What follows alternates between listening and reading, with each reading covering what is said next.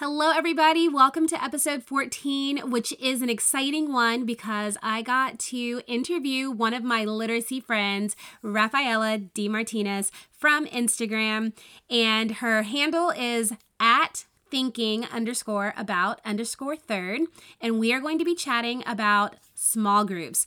I will give you a bit of a heads up. I did record in a different location and without my microphone, so my audio quality is not as great as you are used to hearing, but you can still hear a great interview nevertheless.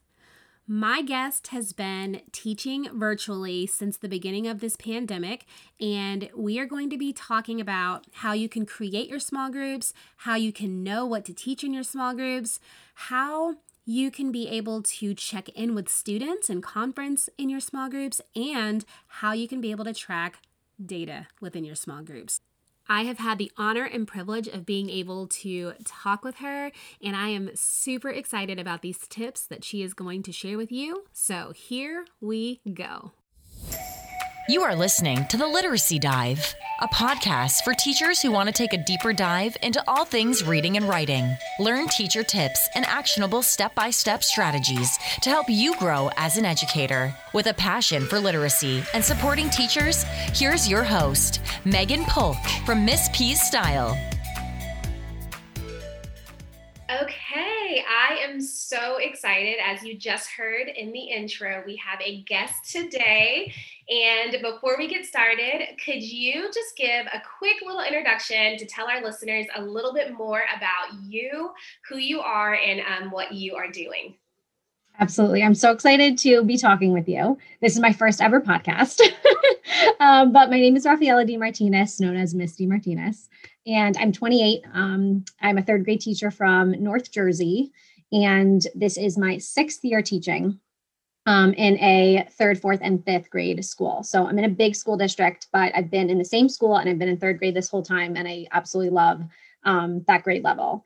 I have my master's in reading. I have a huge passion for reading and writing, which is what connected us. I just got my reading specialist certification. I got my supervisor certification. I just love exploring different avenues in this field. And that's kind of what led us to connect on Instagram. But I've always wanted to be a teacher. I don't know if you've been the same way. But I've always been such a huge reader and writer. Like I was writing, love songs at 11 years old. I was writing in my journal. Yeah. So I've kept a journal since I was 11 and I still write in one. So even when I was little, I was like, I need to do something with this. Yes. No, I think I'm kind of the similar. I've loved like children since I was younger.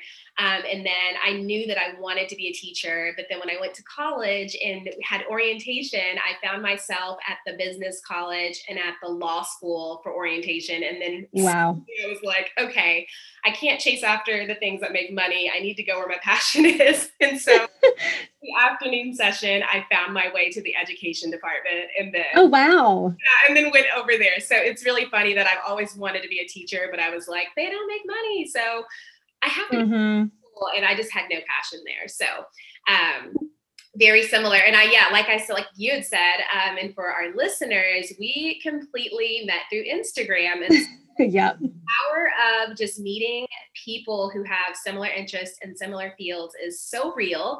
And so it's a great place just to have those basic connections. Exactly. And that's funny you say that, because I knew I wanted to be a teacher since I was like 5. Like my sister and I were playing school. I come from a big Italian family. I love kids too. Like I always have, and I'm one of 4. But then I also like have this huge passion for graphic design. So it was like these 2 completely different things. So in high school, I kind of had to pick college, I had to pick a path. And I was like, okay, teaching is very structured. Like, you have to do that. And I've kind of learned how to weave some of graphic design into, now everything has, we have teachers pay teachers, we have digital products, we make things for our kids. So it's been really fun for me to actually merge like my passions together. And I'm kind of launching into that more like this year. And that is also why I was so drawn one, your page, your Instagram page, and just everything that you do and the way that we connect. But during this avenue of teachers that are teaching virtually or they're in person and then suddenly they have to go virtually, you with having that background too, I know that you just have so many ways that could make it easier for teachers to be able to do the work that they have to do, the hard work, whether they're in person or virtually. So that is just a great skill set that you have that I noticed pretty early on when getting this. That's so sweet. I mean, I try, all we can do is try. You kind of, this has been crazy, right? Like you have to take everything that you know and almost have a new job. Like you have to take everything and put it on the computer. And, in the past has it been 5-6 months or whatever it's been since even August? I think, it's been up and down, but we have got into a routine. And I think I do have some good, tools under my belt to share. Awesome. Well, before we dive in, because I know our listeners are so eager to hear about about small groups and what they can be able to do to implement. But before we dive into talking about small groups, I want to ask you, how has teaching been for you this first half of the school year? Even if you can sum it up in one word, just what is your, just like a real quick recap, what has your experience been like? In one word, I would call it a roller coaster. Things are always changing. It has been, like I said, up and down. Things were very uncertain for all of us for a while, right? I would say from August to October, I don't think I ever worked so much. Like even, your first year of teaching is crazy, but I would say August, September, October was wild, right? And I in particular have been fully virtual since March 13th. It's been over 10 months now. So it took a while to get into a routine, but I have to say things have been running so much more smoothly. The kids are so cooperative, and they've taken to this a lot better than I expected. So with the grace of like amazing parents and really good kids, I have to say, it's been, manageable, and it's been surprising in so many ways. So a roller coaster is how I would describe it. No, and I love that. And like really quickly before we move into a roller coaster, the great thing about that word roller coaster is that there are peaks that go up high, very, very high in the sky. And those are some great moments. And honestly, too, those are like the moments that like cause right before it goes down into the spiral. So, but after you're down, you go right back up. And so I love that you said that.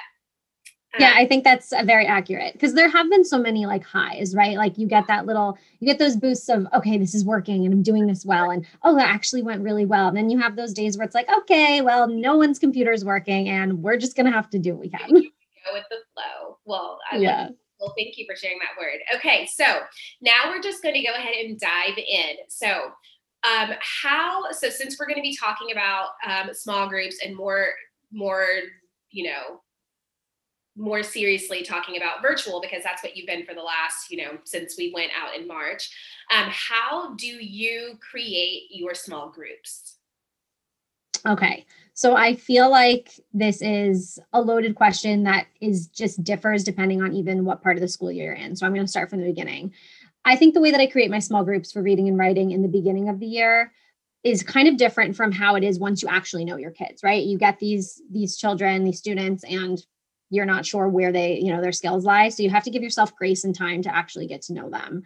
So whatever assessment on demand writing piece, running record I do with them, I tend to really just start there, the bare minimum, and see what pops out to me. I think like in the past, I was like so focused on comprehension. Like we want to make sure the kids understand what they're reading, but you really need to start at the very beginning. So I love to use Jennifer Saravallo's, her hierarchy of reading goals, reading skills with the kids. And I had the pleasure of actually like working with her in person. I taught her daughter, so I will like reference her a lot. I did learn so much from her just in like the few months I got to do some workshops with her. But do your kids even like to read? Like, do they like to write? That's the bare minimum basic where you should start. And I feel like a lot of us just skip right over that. Right. So do your kids do they come in and do they actually like to read? And if not, that's where you have to work with them on. And even if that takes a couple weeks or a couple months, those skills and strategies, those small groups are all about building their love of reading or writing. Right. I think that, I mean, I think about myself too. And it's like, if I don't passionately love something or even take the chance to get to know if I like it or not, I'm really not going to have the motivation to want to do it or invest the time into doing it. And so if we can pinpoint figuring out, do they enjoy it? And if they don't enjoy it, how can we be able to give them these experiences that changes, their outlook on what reading and writing is. And then once you can do those things, then, you have the ability to be able to then move them through those different, subjects. So I like that you mentioned that. And I'm fangirling because when I saw that you had a snippet in Jennifer's book as well, I don't want to gloss over that. I was like, this is awesome. And then when you shared that you taught her daughter, I'm just like, wow. And so if you have not referenced or looked through the books that she's written, I know she probably has more out, but I'm more specifically, if you've never experienced these books, the reading strategies and writing strategies, you need them. Yes, we will link to them in the show notes so that you can know what she's talking about right now. But it is a great resource for you to just dive into and implement into your classrooms. Yeah. So I think I use two things in the beginning of the year. I use her hierarchy of goals, right? Where do we start with the kids based on their running record? Mm-hmm. And I also always survey the kids. So I always give them a reading and a writing survey. Simple. How much do you read at home? What do you like to read? What do you not like to read? What did you like to write in second grade? What did you really just dislike, about writing? And they're brutally honest. So a lot of kids will be like, I really don't read at home. So if I kind of merge the data I get from those two things, there really usually is a clear starting point. I would say, especially for your lower leveled readers and writers. I think we all get a little bit confused when, you get a student and they're like, okay, they read the whole thing. They know what they're doing. They're a great writer. Where do I go? Right. And that's why I kind of, again, follow that hierarchy, right? Emergent reading, engagement, print work, fluency, of course, and then you dive into comprehension. So one thing that I like to do is when I'm doing a running record or an assessment of any kind in the beginning of the school year, depending on what you use, I literally keep a notebook next to me, super simple. Mm-hmm. And I write down something that pops out at me from the first interaction I have with them with their reading or writing. So, a lot of times it's like, okay, Matthew is really struggling to decode. He cannot chunk these tricky words. I just write that down. And that's obviously a great place to start, right? Or even my high flyers, they might be able to verbally give me a summary and they could tell me, everything that happened in the book, right? Or the story. But then I ask them a specific question, right? Like, why do you think the author titled the story this? And they aren't interpreting the question properly. And they, sometimes can't pull that text evidence to answer the question. Okay, so that's where they need to go. So I've learned to just keep it very simple and kind of jot like what sticks out to me from the very beginning. And then that's how you kind of will put them in groups to try to nurture whatever deficits they might have or wherever you want them to go to the next step. Yeah. And also, I think you should pay attention to which kids remind you of each other. Mm-hmm. I always am like, okay, Stephanie just read and she actually reads very similarly to John. So I might partner them up or I might put them in a small group. And then sometimes I always have those one or two kids that need something totally separate. Like so-and-so just does not like to read. I need to just work with her on picking a just right book. I don't think you need to limit yourself in a box to saying, oh, I have 20 kids. I need 5 groups of 4. Those are going to be my small groups. Okay. I definitely don't do that anymore. I love that. Same.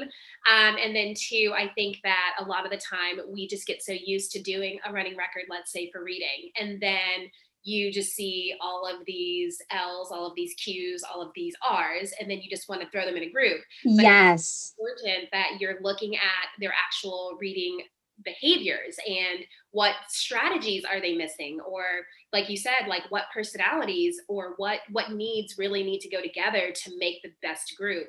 And with one of my groups in particular, a group of O's that I had 2 groups of O's because one group of O needed something very different than the other group of O needed, and together it just wasn't as effective. And so I think here the key is really focusing on your students and their needs in order to get, to move them forward and to get that growth. Exactly. And I used to do exactly that. I would just lump them together based on their level. And then I would notice that when I did give them a strategy or when we practiced something together, it's like, okay, these two kids totally grasp character traits with evidence, but so and so is really falling behind. And then it's not effective. So I've been more specific, but quick with, that quick thing that stands out to me. And I let that guide my first few months of getting to know the kids and putting them in groups. I would say for writing, however, it's a little bit easier, I think, to lump them as low, middle, and high writers. You ask the kids to write you a story about what they did over the summer or a personal narrative, and who gives you one sentence. Okay. So those kids kind of, can obviously put in a small group because they're not generating ideas, or maybe they don't like to write. And again, Jennifer Saravallo also has that hierarchy of writing skills, which are very similar for reading. But I just think my number one tip is to start with the basics. If kids do not like to read or they do not like to write, you can't be asking them to give you like the setting of a story. They're not going to want to, and they might not be able to.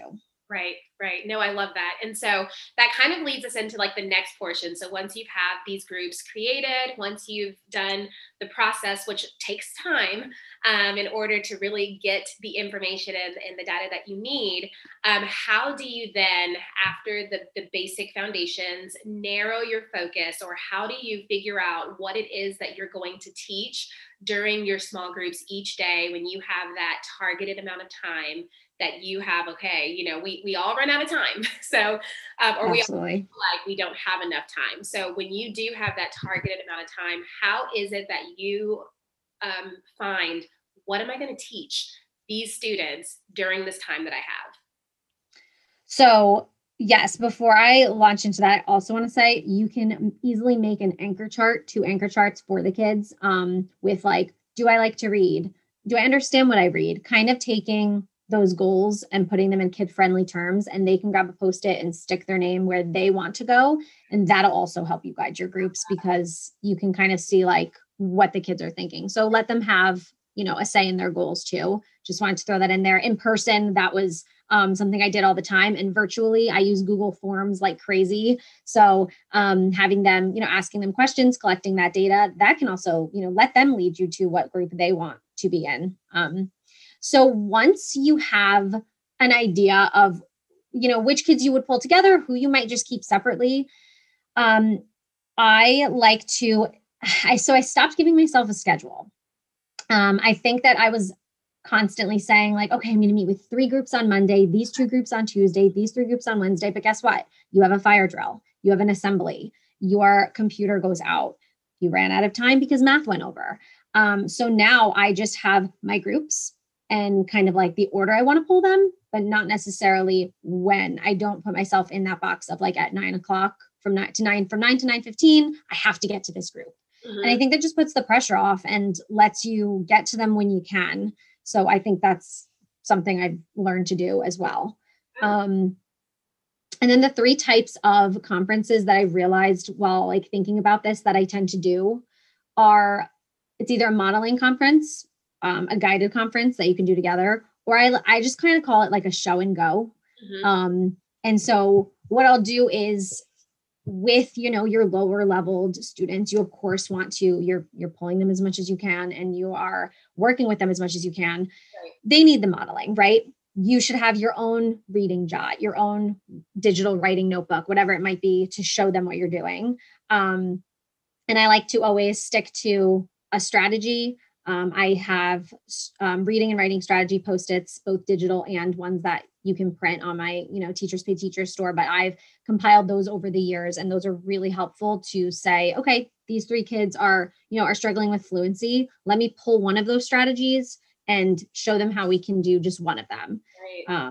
And you don't have to have them sit there. I always used to, wait, and I was like, okay, I have to watch them try it. You don't have to. You can model it and say, okay, go off and try it, and I'm going to check in with you later in the week. I think allowing yourself that flexibility of knowing it's not going to be mastered the second you teach it to them. Right. Really important. Yeah. Yeah. No, that's so important. And I guess you kind of touched on it a little bit, but just knowing that teachers right now are having to pivot, especially the ones who are teaching virtually, because even though this whole journey started in March, this is not something like normal that teachers have, a whole lot of experience with. And so when thinking about teachers who are in person prior to March, and this next question is pretty much a struggle for them, I can only imagine the teachers who are virtual also finding, I don't know, a little bit of struggle with it. So, what tips or what can you share about how you check in with your small groups consistently? Like, what methods have worked for you in your virtual experience that teachers could be able to also try? Or, and I know that sometimes those same conferences can work for teachers who are in person, but definitely just knowing that we're not out of this virtual realm right now, or maybe even anytime soon, how do you check in with your small groups consistently? So after I, give a group or one person or a partnership a goal, whether that's on one of my goal bookmarks that I like to use in person, whether that's digital, virtually. I always say to them, I think it's important to tell your students that you will check in with them. So I'll usually say to them, I would love if every time you go to read this week, you practice this strategy. And I will be checking in with you to see how it's going. So if it's a lower leveled student who, let's say they're just working on decoding, it's not really something they can jot, right? Like I chunked a tricky word. There's no jot that necessarily goes along with that. But for your higher students, I will say to them, I would love if you could practice summarizing once or twice before I see you again. And that kind of just keeps in the back of their mind, okay, my teacher's going to expect to check in with me. So then for me, I've tried so many different strategies, binders, notebooks, whatever it might be. To keep track, I needed something super simple. So I use a conference checklist sheet, whether I've used it digitally and on paper on Google Sheets. It's been a game changer. So it simply says, who did I meet with this week? Each kid gets a checkbox or two, depending on, if you're able to meet with them twice. And I'm able to easily see who I didn't get a chance to pull, Yes. even from week to week. Like, oh, I actually haven't met with Jack in 2 weeks. Like this week, I really have to pull him. And that visual takes 2 seconds to, check off their names. And, when I do meet with them, it could be as simple as, can you tell me how that strategy's worked for you this week? Can you show me a jot or two that you've done based on what I told you? So you're going to get those kids that have absolutely nothing, even though you told them. And you're going to get kids who, I've had kids give me really great feedback in the past. A couple of times they said like, I tried it, but I don't really like it, or it's not working for me. And then that's okay. And then if you feel like they still need practice, right? Let's say it's making predictions and you gave them one strategy, you check in with them 4 or 5 days later, and you notice that maybe they tried it, but it's not really, a full jot. They didn't really accomplish it. Give them another strategy for predicting. And then it's kind of your call, I would say, when you think they're ready to move on to something else. Okay. And I always think that if you're in a unit, like a reading or writing unit, I think it's okay for them to stick to that same skill. Some kids need those 4 to 6 weeks to stick to character traits. They might, really need all of that time to practice that jot. Because let's be real, how many times are they really practicing it, right? We have other activities we do. We have partner work. We have things that happen in our day. So I think making sure that you are just aware of when you're checking in with them. I don't think there's a set number of times you need to check in with your students, because I think it's hard to, put such unattainable goals on yourself. Right. I'm definitely not meeting with my kids the way that I would have been and as often as I would love to. And that's just the nature of virtual teaching right now for me. Before and after the holidays, I was transitioning in and out of units. We had winter activities, and I don't even think I met with a small group for a couple of weeks. And I think that's okay. So that's kind of the best thing I could say. Yeah, no, that's really good. And I think that too, with that, I mean, just even the checklist that you're mentioning, I think that if we rely on our brains of like, or if we rely on, circulating the room or looking on the screen, I think that we as teachers tend to always visit the same group of 5, 6, 7. And then Yes. 16 are like overlooked. And so, definitely having something as simple as like what you mentioned. And I've seen your checklist before, which is awesome. And it's so simple to implement and use. But I mean, even just making a checklist where you can be able to see the check marks, and you'll be able to see who does not have check marks and where you need to go. And the second part to that is letting your students know, I'm going to check in with you. And then the third part to that is actually going to check in. And I think that's where sometimes teachers don't do the follow through. And so then the students, like, they end up picking up on that. And so it's just really important that, challenge yourself to follow through and go and do those check-ins, and you'll find those kids actually holding themselves, accountable too. So that's great. Definitely. And on, I created kind of a Google Sheets version of the checklist that goes along with where you can keep your notes. And I think that's cool because, you can just look across the whole sheet for, I have all my weeks from September to now, and I can see like, oh, I meet with this child a lot, Right. and I actually haven't met with so-and-so. Yeah. So I think it is really cool to see. The other thing I would say is I give myself the flexibility. I always tell myself that on Fridays, I am not doing specific strategy groups.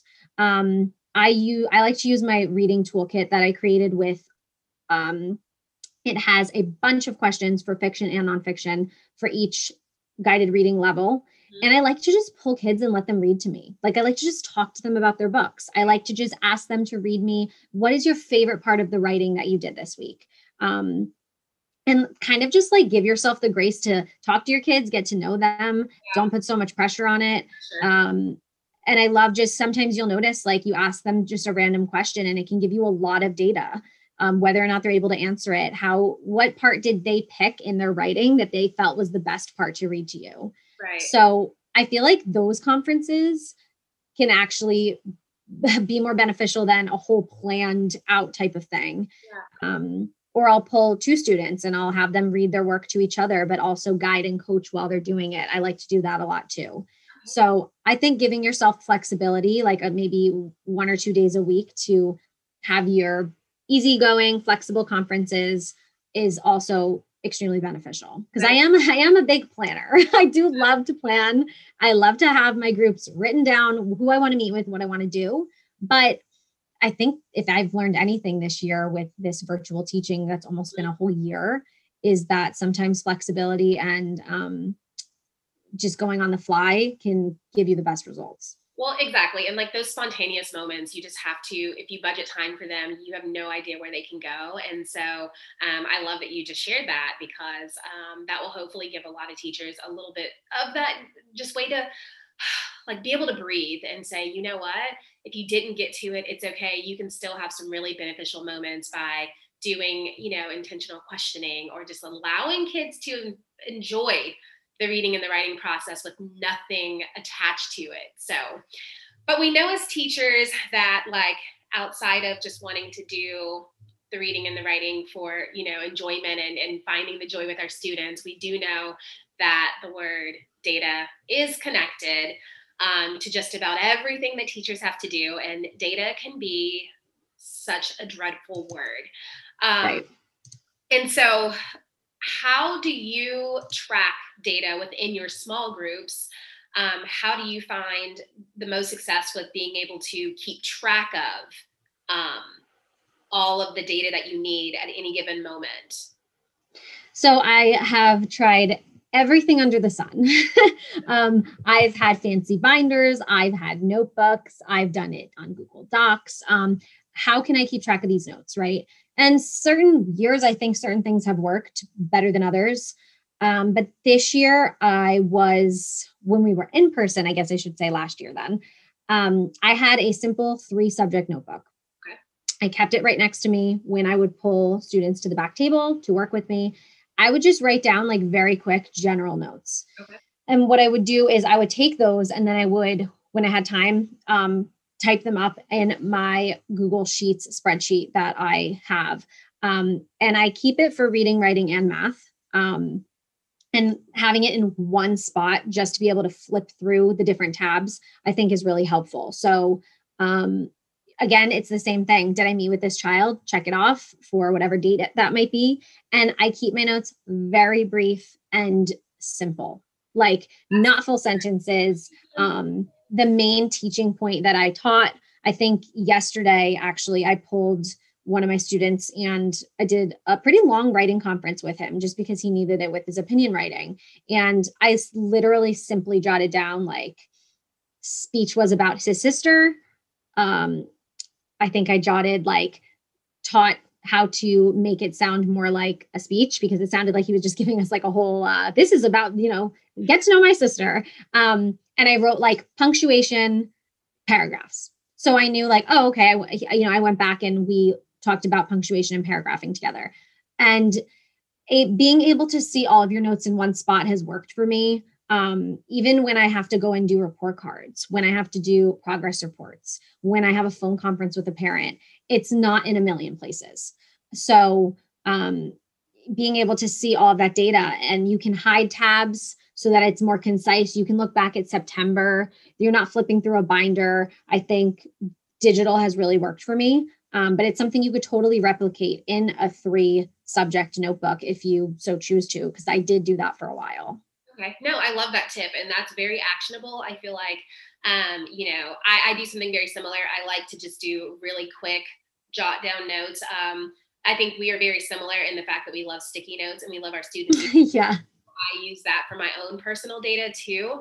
I love being able, my whole frame of thought is if it can fit on a sticky note, it's enough. And that's just a really like, what is most important? What is the main idea of what I just did with the student?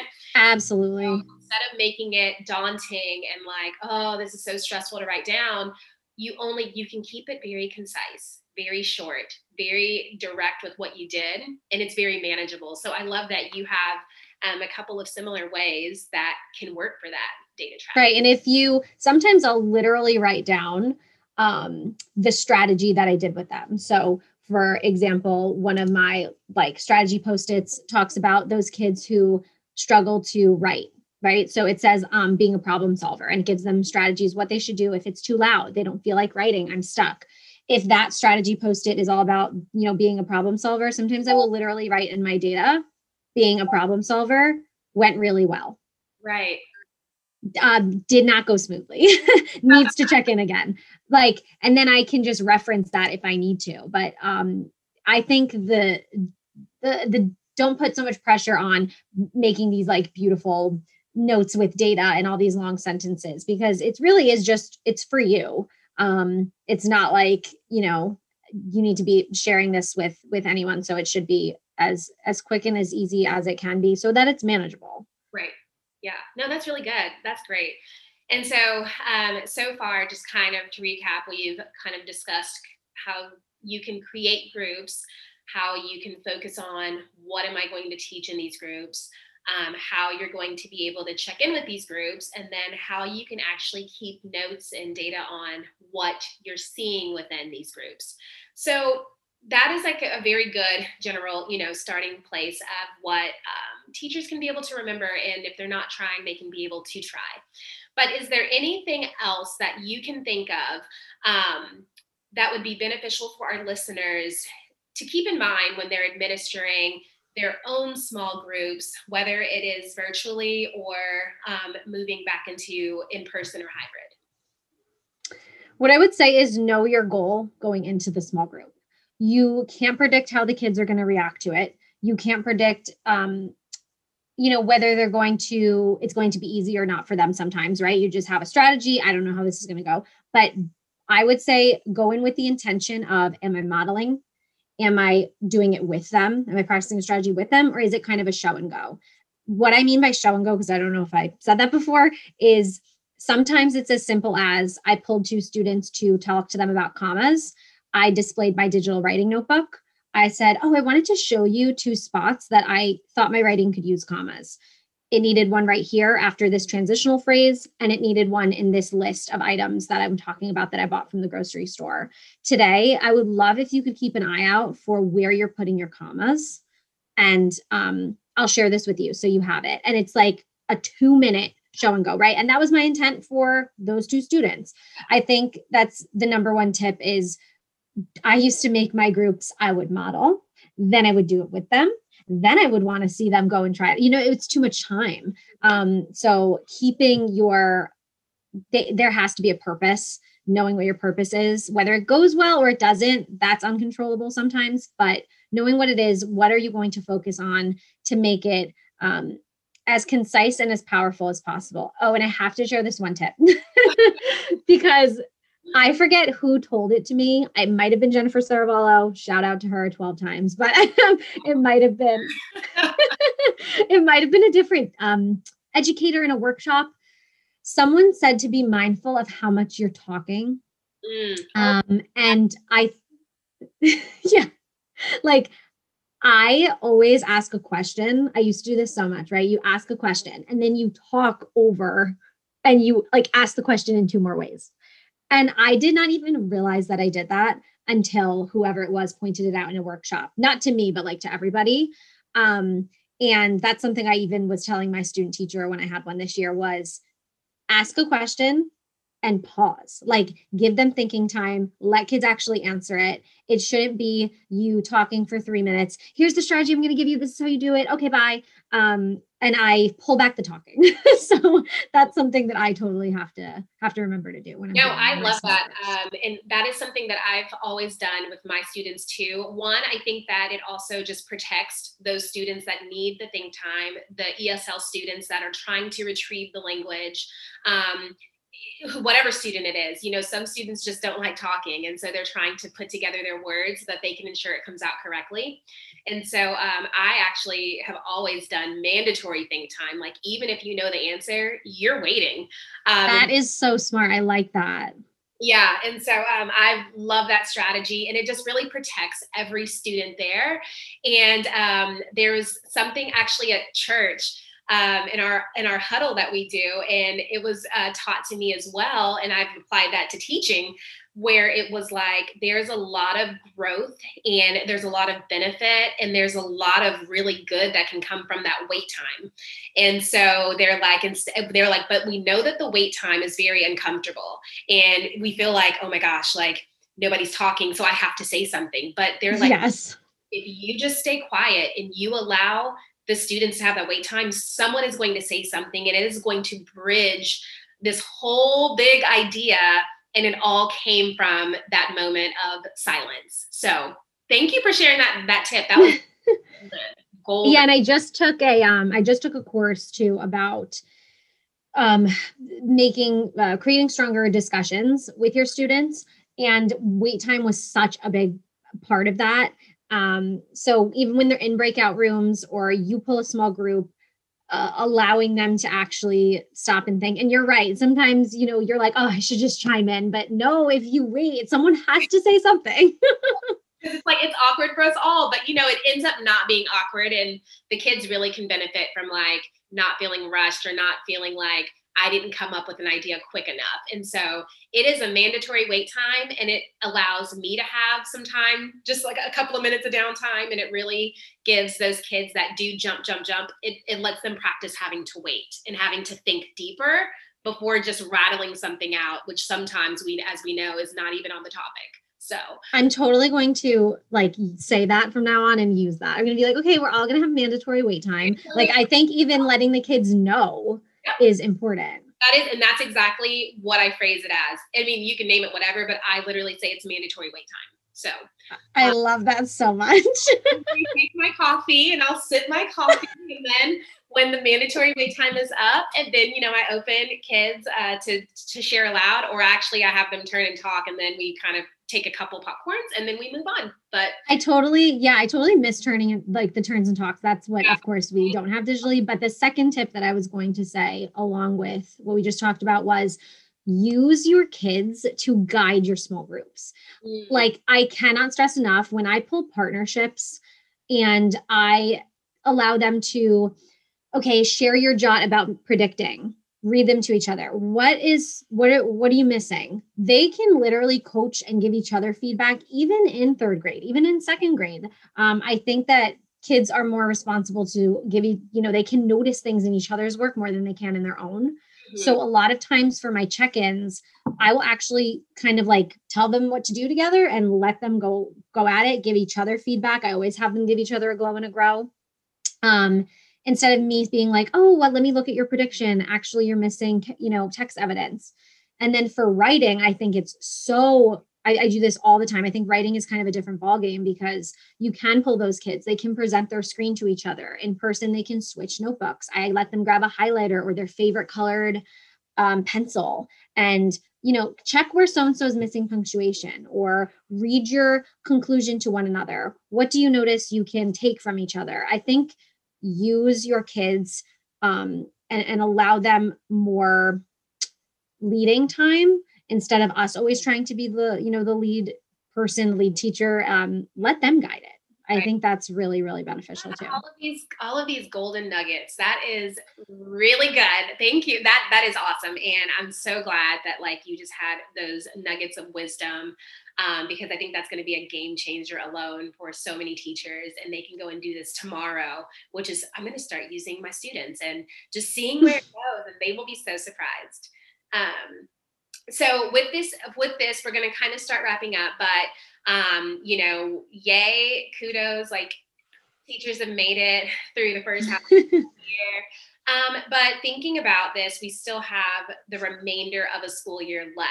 And so are there any general tips, maybe not even necessarily related to reading and writing small groups, but are there any general tips that you have for our listeners that can simply help them to find success and just to find that, the confidence in being able to crush the remainder of the school year?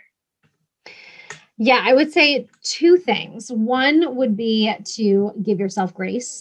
This is something I'm not so good at listening to, but we have to know when to put the pen down, right? We have to know when work ends and we have other things in our lives that begins. And I think you'll be more successful as a teacher if you pour your heart and soul into it during the hours that you should, right? And then you allow yourself to rest. So you're not run down, you're not irritable in front of your kids, you're not, you don't have a short temper, because we all can feel that way.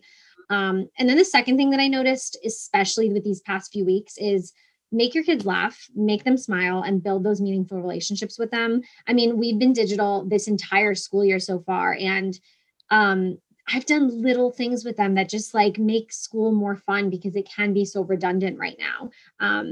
Virtual pajama parties, let them earn a little movie party, let them do fun things that can happen, and just seeing like their smiles and them getting excited on the computer screen or in person. I know with masks, but just keep building those meaningful relationships. Get to know your kids, more and more, because it is January, but there's, oh my gosh, I learn new things about them every time they tell me on Monday what they did over the weekend. I'm like, what?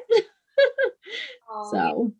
Well, thank you, Raffaella, so much for chatting with us today about content that I love so much, which is literacy. And I'm so glad that Instagram brought us together.